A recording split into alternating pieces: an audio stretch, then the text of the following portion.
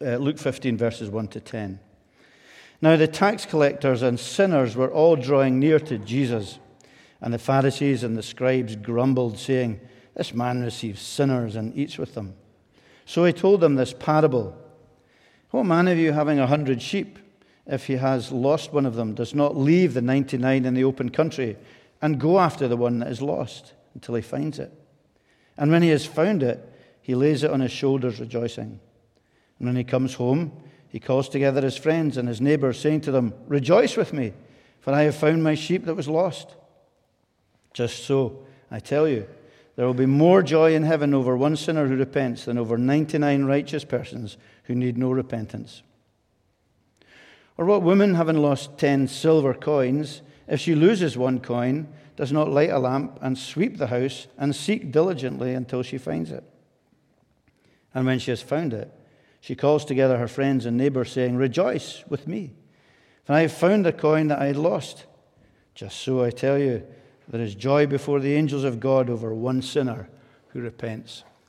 Amen. This is God's word. We give thanks for the freedom and the privilege of being able to read his word together. So, it could be said no better that the theme being loving the lost, which is the theme for today, it probably can be said no better than starting with the words of Christ himself. At different places, not just the words of Christ, but the words of Scripture, which ultimately the words of Christ.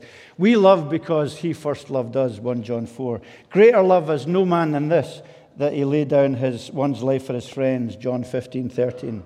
You see, just at the right time, when we were still powerless, Christ died for the ungodly, Romans 5:8.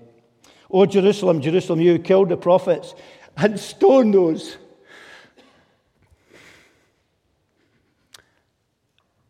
I knew this quote would get me. How often have I longed to gather your children together as a hen gathers her chicks under his wings, but you're not willing. Jesus' words in Matthew 23. And these words and words like them remind us of our theme today, which is loving the lost. We're returning today to the lost chapter. I'm calling it the lost chapter. It's not really a lost chapter. But the theme is lostness. Parable of the lost sheep, lost coin, and the lost son. And do remember that the parables, they're not allegories. They're not the same as allegories. Not everything in the parable represents something directly. So you don't look at every single little element in the parable and try and relate it to something spiritual. I don't think, for example, that 9 coins that the lady looked for, the woman who looked for her lost coin, I don't think that the 9 coins actually represent anything particular. They're just part of the story. And so we need to remember that. They're illustrations to get across his teaching in the context of the surrounding passages of Scripture. And really there's 2 main points, I think, in these 2 parables particularly. Indeed, in the 3 of them, but we're not looking at the parable of the lost son today. But in these 2 parables, there's 2 main points. And the first is, it gives us a look. They illustrate Jesus' heart, okay? And we'll see that from the context. And they challenge us to have a look at our own hearts. So Jesus' heart is opened up, and our hearts are opened up by these 2 parables. Especially when it comes to our love for people who themselves don't know or love Jesus, and who may even be enemies of Jesus in a very tangible way, in a very maybe philosophical way, or in their understanding of the universe. I think what's very important to remember in these 2 parables of the lost sheep and the lost coin is that the lost sheep and the lost coin, they represent us all. They represent all of us. I don't think these parables, and particularly not the first one about the lost sheep, I don't think that parable is primarily about Jesus speaking about reaching out to the marginalized per se. I think that's part of it, and we'll see that. The sinners, because he's speaking into the context of the Pharisees' rejection of such people. But he is saying, because it accords with the rest of Scripture, that in God's eyes, every single one of us, without Christ in our lives, is a lost sheep, the lost coin, the lost sheep. We're lost without Christ. We're all sinners without Christ, and lost sinners, and condemned sinners without Jesus Christ. We're all tax collectors, cheats and traitors and prostitutes and homeless and addicts. Whatever element of society is rejected by society is a recognition. We should recognize that we belong to that part of society, because every human being that has ever lived since the very beginning are born rebels of the living God. We're all lost before the living God. Interestingly, the 99 sheep are spoken of by Jesus as representing something. The 9 coins aren't, but the 99 sheep are. They represent those who don't feel the need to repent. The 99. And that group of 99 represents those who either don't know they're lost or are believers, I believe, who are self-righteous and who look down on others who might have had a more colorful life than they have. I say believers in inverted commas. So the lost sheep and the lost coin represent us all. And I think that's important to recognize. And it's important also to recognize the context into which Jesus gives these parables. Because he's wanting to expose who we love and who we don't love in our lives, and what we think of ourselves, particularly when we claim to be believers, when we claim to know and love Jesus Christ, and what we think of Jesus Christ himself. Because the Pharisees in this passage, which we only really see a little bit from the beginning of the passage, the Pharisees got it wrong. And that's the context. The context is Jesus gives these parables in the context of the Pharisees looking down their noses at Jesus and at those with whom Jesus was fraternizing. The people that he was spending time with, the tax collectors and the sinners, were all drawing near to Jesus, despite, if you see the previous chapter, Jesus speaking about the cost of discipleship, the deep, deep cost of being disciples. Yet they still were drawn to the love and to the message and the person of Jesus. The Pharisees and the scribes, the religious leaders, they were looking down on them and on Jesus, saying, "This man receives sinners and eats with them." So he told them this parable. So it's in that context that Jesus speaks. First, they were careless. They were self-centered. They thought more highly of themselves than they ought to have thought, especially as they could judge themselves against other people, the sinners and the tax collectors. Now, I wonder if Jesus, when he told this parable of the shepherd and of the lost sheep, whether he was thinking of the Old Testament prophecy in Ezekiel, which speaks about the religious leaders of the day being poor shepherds of the sheep. And the prophecy there says, "Because my shepherds did not search for my flock, but cared for themselves rather than the flock. Therefore, you shepherds, hear the word of the Lord. This is what the sovereign Lord says. I am against the shepherds and will hold them accountable for my flock."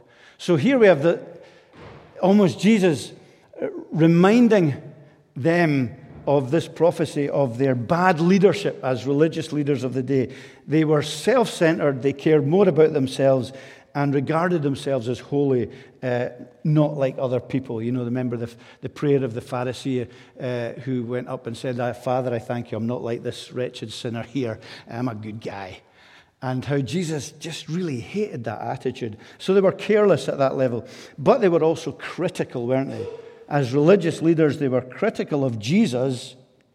"This man receives sinners and eats with them." They were critical of his message, of his means of evangelism. They didn't like his social life. They didn't like the fact that he had friendships among those that were outcasts and who were rejects and who couldn't possibly belong to the living God.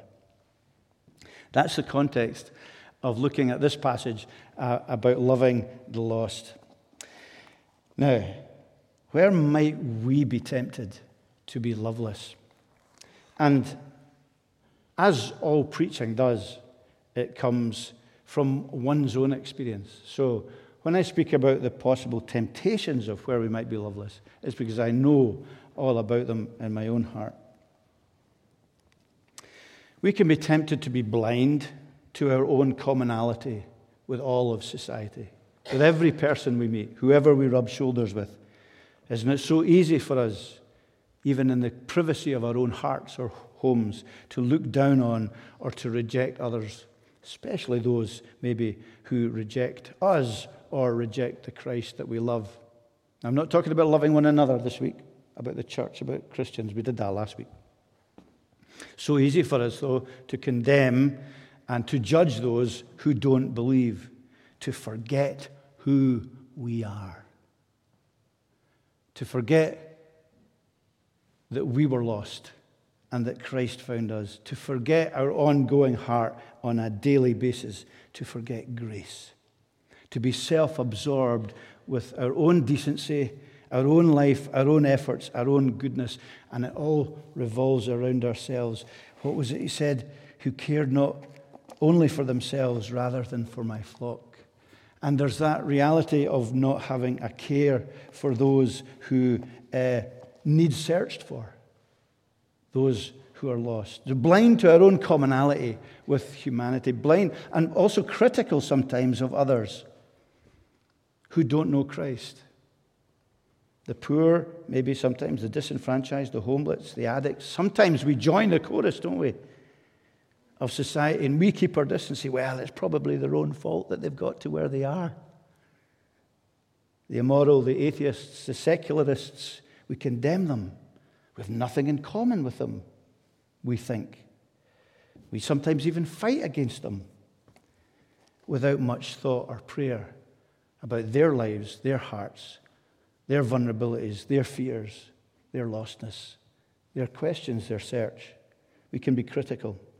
But maybe on a completely different angle, looking at it from a different perspective, it's not that we judge, it's not that we condemn, it's not that we separate ourselves, it's not that we're careless about people's souls, it's that we don't feel any separation at all.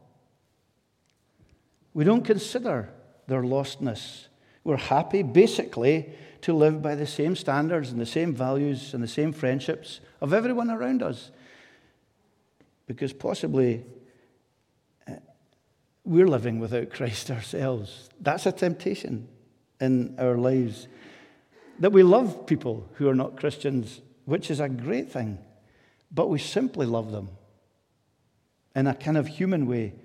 We don't see them in their relationship or their estrangement from their Creator, their Father, their God, their lostness, and the judgment that they, as we were all under, the separation, the death, the judgment, and the hell. It's unthinkable for us. Unthinkable.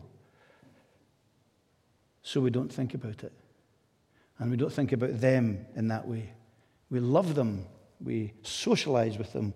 We have great relationships with them. Many maybe who are not Christians. But we never share our faith. We never tell them in love and gently and graciously in our own words their need for Christ as our need for Christ is real. Because we're all in the same boat, aren't we? That's what Jesus is teaching us here about lostness. So that we're called then, these might be some of the temptations. You might have other temptations also. But we're called then to be imitators of Christ's love. There's a great verse. Ephesians 5:1 says, "Therefore, be imitators of God as beloved children, and walk in love as Christ loved us and gave himself up for us a fragrant offering and sacrifice to God." So we're called there to imitate Jesus. We can't imitate him by going to the cross. That's not what we're called to do. But we're called to imitate his love because he gives us his love in Christ. We're indwelt by his love through the Holy Spirit. And we saw, as I think we saw maybe the last 2 weeks, that it's a very different kind of love to merely natural love. And we're to love the lost. We're to love those who aren't Christians and those who are lost, and maybe those who are enemies of us sometimes because of our faith. We're to love them because that's how we were once. We were lost ourselves, and we've been touched and saved by divine love, and that changes everything. So take time this morning, just for a few moments, or not this morning, anytime, at some point today, just to consider that again, to consider what it means to be embraced and to be subsumed and to be covered and to be looked after by Christ's love. Maybe particularly if things have gone really easily for you in your life, listen to those who have gone through deep difficulty and loss and sadness and trial and tribulation, who are Christ's, and see how much Christ envelops them at that time. See the peace that they enjoy. Unmistakably miraculous. Not when the things are great, but when things are difficult and troublesome, where you would think you'd be tempted to give up your faith. That's very often you will find the deepest expression of God's love in your life. And remember that. And if you're in a dark place today, if you're struggling, if you want to give up, if you're looking at other people, if you feel God isn't answering, please go back to be comforted and to sense your value and to know your healing in Jesus Christ. And that love which passes understanding. It's very difficult to explain. Sometimes I preach it's incredibly difficult because you can't explain. In the old Scottish terminology, better felt than telt. And that's true for us, and it must be true for you. And all of the testimonies, great reading these testimonies. Sorry, Corey and I are both sort of feeling like the cat that got the cream, and the elders, because we've read all these testimonies. But nearly all of these testimonies speak about the importance of many of them moving from a place of intellectual knowledge and being brought up in Christian homes, but then realizing it's much more than that. It's a heartfelt recognition of Christ in my life, in my heart, and my need personally for forgiveness and redemption. That's a different love. And we're called to live with that different love in our lives. And it's a love that enables us to have a significant presence in the world. Significant presence. Look at the story. Jesus is very significant in the story, and also as he's represented in the parables. The shepherd, the woman, they both play very important, significant roles in the parable. And he is significantly visible, eating and drinking with publicans and sinners, he's receiving them. There's a great significance in his presence in that context. And so I say, in terms of loving the lost, just be there. Just be there with them. You've got to be in it to win it. You've got to be there. You've got to be in their company. You've got to let them know that you're a real person. You've got to eat and drink with them. You've got to be in that place where your presence is known. And your presence, remember, is the presence of God the Holy Spirit in you as well. You're Christ's children in that context. So your significant presence is important. We're not called to be isolationists. We're not called to be monastic. We are called to be in and among people, to live that life and to share that life. And that's what we and what you must be, I hope and pray, in St. Columba's as you continue to be. And with that, then, will be a love for the lost. A love for them. That you value them more than you value your own life. That you take time. That we take time to understand them. To understand their questions. To listen to them. To not just come and ram gospel truth down their throats whether they want it or not. Never works. Commit time to them. Show them that they're not a project. That you just love them for who they are. Love them as those who are made in God's image. Love them as God's estranged children. See beyond their outward rejection sometimes and rebellion. Take the initiative with them. Don't be afraid to be yourself among them. Be the first in St. Columba's to worship this visitor that comes in to the church as well. Be the one in your street or in your close or in your halls or wherever you happen to be who reaches out to those around you. Be the one who acts in love and shows acts of love to strangers. Develop long-term relationships with people who don't know and love Christ because you love them. And that's what we do when we love people. We make long-term relationships with them. Go to the office social when it's difficult and recognize that these things for us should become natural with his supernatural love in us, if that makes sense. You know what I mean? Because that's what Christ's appealing to here for the Pharisees. He's not saying, I'm the shepherd, and he's not saying, I'm the woman in the parables. He's saying, which one of you, he says, having 100 sheep? Or the woman, having 10 silver coins, if she loses one, doesn't light a lamp and fire. He's saying, even to the Pharisees, this is what you should do. This is absolutely natural for a shepherd or for a woman who is poor and who's lost one of her 10 coins that enables her to live. It's natural. It should, for us as believers, become natural to reach out. Christ appealing what a good shepherd naturally, a poor woman naturally, a loving father naturally would do when faced with a lost sheep, a lost coin, or a lost son. And it should be our natural, spiritually natural, if I can use that mixed metaphor, spiritually natural default position when we're indwelt by the Holy Spirit. We are becoming children of grace who love like Jesus loves and who eats and drinks with sinners. And that will take us out of our comfort zone. It will also take us into spiritual risk. It always will take us into spiritual risk. It will take us to places of temptation. It will take us to a place where we're tempted to reject others. It will take us to a place where other Christians will criticize us for our fraternizing with the lost. That's why you need to go into these situations prayerfully and full of Jesus and full of his love and full of a right perspective. Because very often we can use our friendship with those who are not Christians as a justification for living in a godless way ourselves, can't we? And that's not what I'm speaking about here. Because the recognition is that with Christ's love, there's a recognition for those whom we are befriending and loving and sharing our lives with, that repentance is everything. Repentance for them is everything. Because it's the 99 who don't see their need of repentance that Jesus is speaking about. And he's saying implicitly, if not explicitly, that the returning lost sheep is the one who's repented and who has met with the Savior again. That gospel terminology is so important. That in seeing these friendships, we're seeing them from the perspective of a child of Christ who wants others to become children of Christ, children of the Father through his loving grace. I would have to preach my last sermon and mention C.S. Lewis.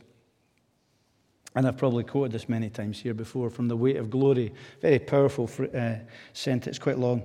It's a serious thing, he says, to live in a society of possible gods and goddesses, to remember that the dullest, most uninteresting person you can talk to may one day be a creature which, if you saw him now, you'd be strongly tempted to worship, or else a horror and a corruption so as you now meet, if at all, only in a nightmare.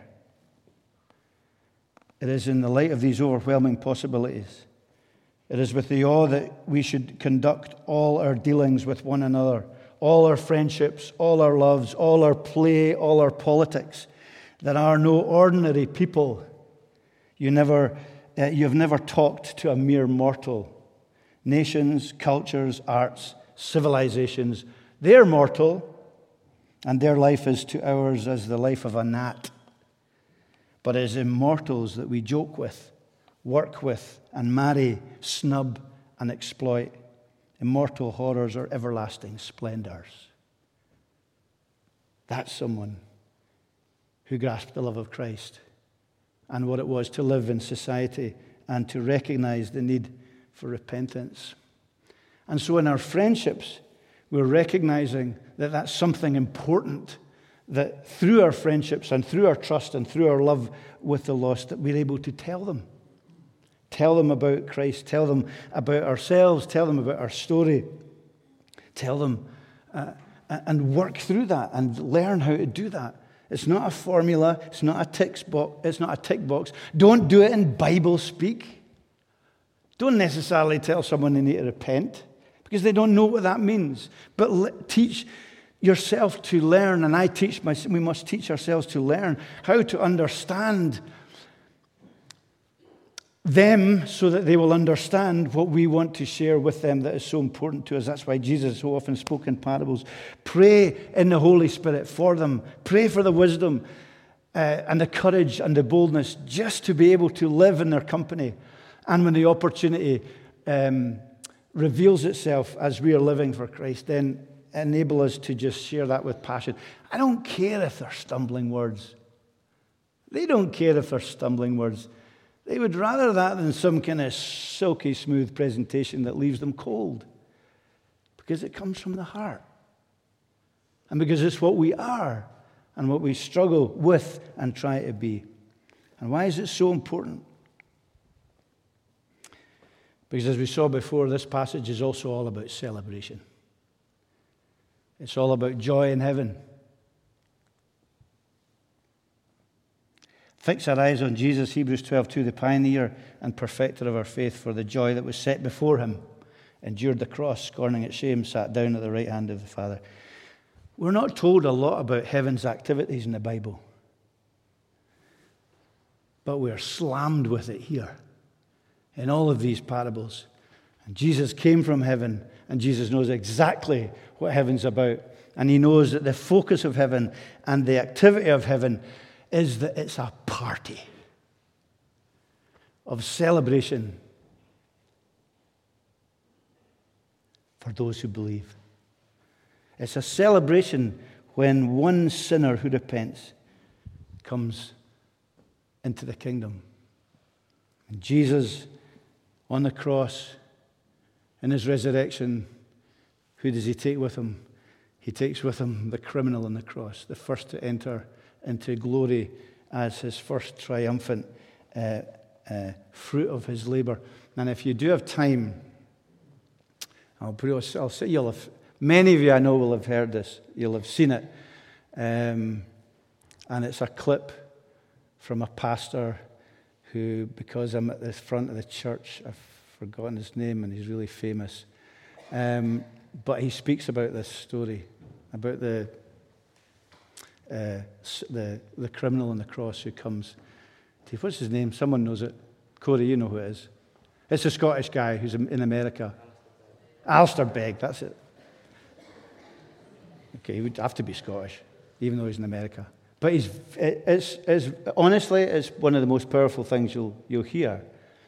And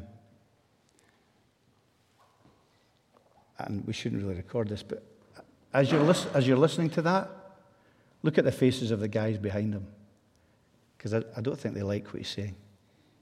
And I think that's quite good, because it's an amazing passage. And do read it if you can find it. I'll put it on the pastoral team's website, WhatsApp group. Joy it brings to heaven. Celebration. And if you're a believer, I'm sure you know that the greatest joy you've had, apart from your own coming to faith, is when someone you love, who you've prayed for, maybe you haven't witnessed to, or you haven't known even terribly well, but when someone comes to faith, that is the greatest joy you experience. It puts everything into perspective. Whatever else happens in their lives, the greatest thing is that you've come to know the Savior who has transformed your life and with whom you can hold hands on into eternity. That's what it's all about. And that's what it needs to be continually, as it will be, all about in St. C's. St. C's individually, St. C's as a congregation, and ourselves as individuals, aware of our need to keep stripping back, to have a focus on loving God, loving one another, loving the lost. That's a great focus, isn't it? And prayerful dependence. We don't know how to do it so often. We need the Holy Spirit to guide us and challenge us and Keep us moving into that place of glorious grace and truth. And when you do, you'll be more than okay. And the next kingdom chapter here will be even better. Let's pray.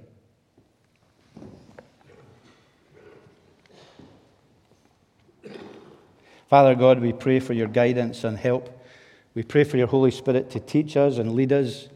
We pray for many, many more celebratory times in St. C's, in our church plants, in the Scottish church and the worldwide church. Many conversions to Christ, many baptisms, many celebratory reflections of heaven. Remind us that that is what will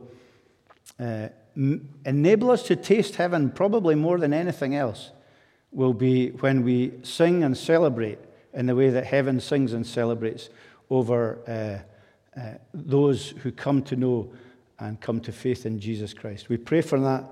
We think of the Palestinian-Israeli conflict and the need for a miraculous intervention on the ground. We've heard of many who have come to faith and been transformed among the Palestinians and the Jews, and we pray for more of that. We pray for it in Iran and Iraq. We hear of many people who have come to know Christ through dreams, that Christ has appeared to them, and in the difficulties and the dangers of professing Jesus in that environment. We pray for more of that. We pray for it in Pakistan and in India and in China and in places where the gospel is flourishing and many, many thousands of people are coming to Christ. So what we pray for these countries of the world, we pray for ourselves. Help us not to think that the day of God's favor has passed us. Help us to believe that there are many great things. I thank you for the 200 pastors that met in Falkirk this week, fasting and praying for Scotland and praying for the gospel. And we pray that that would bear fruit.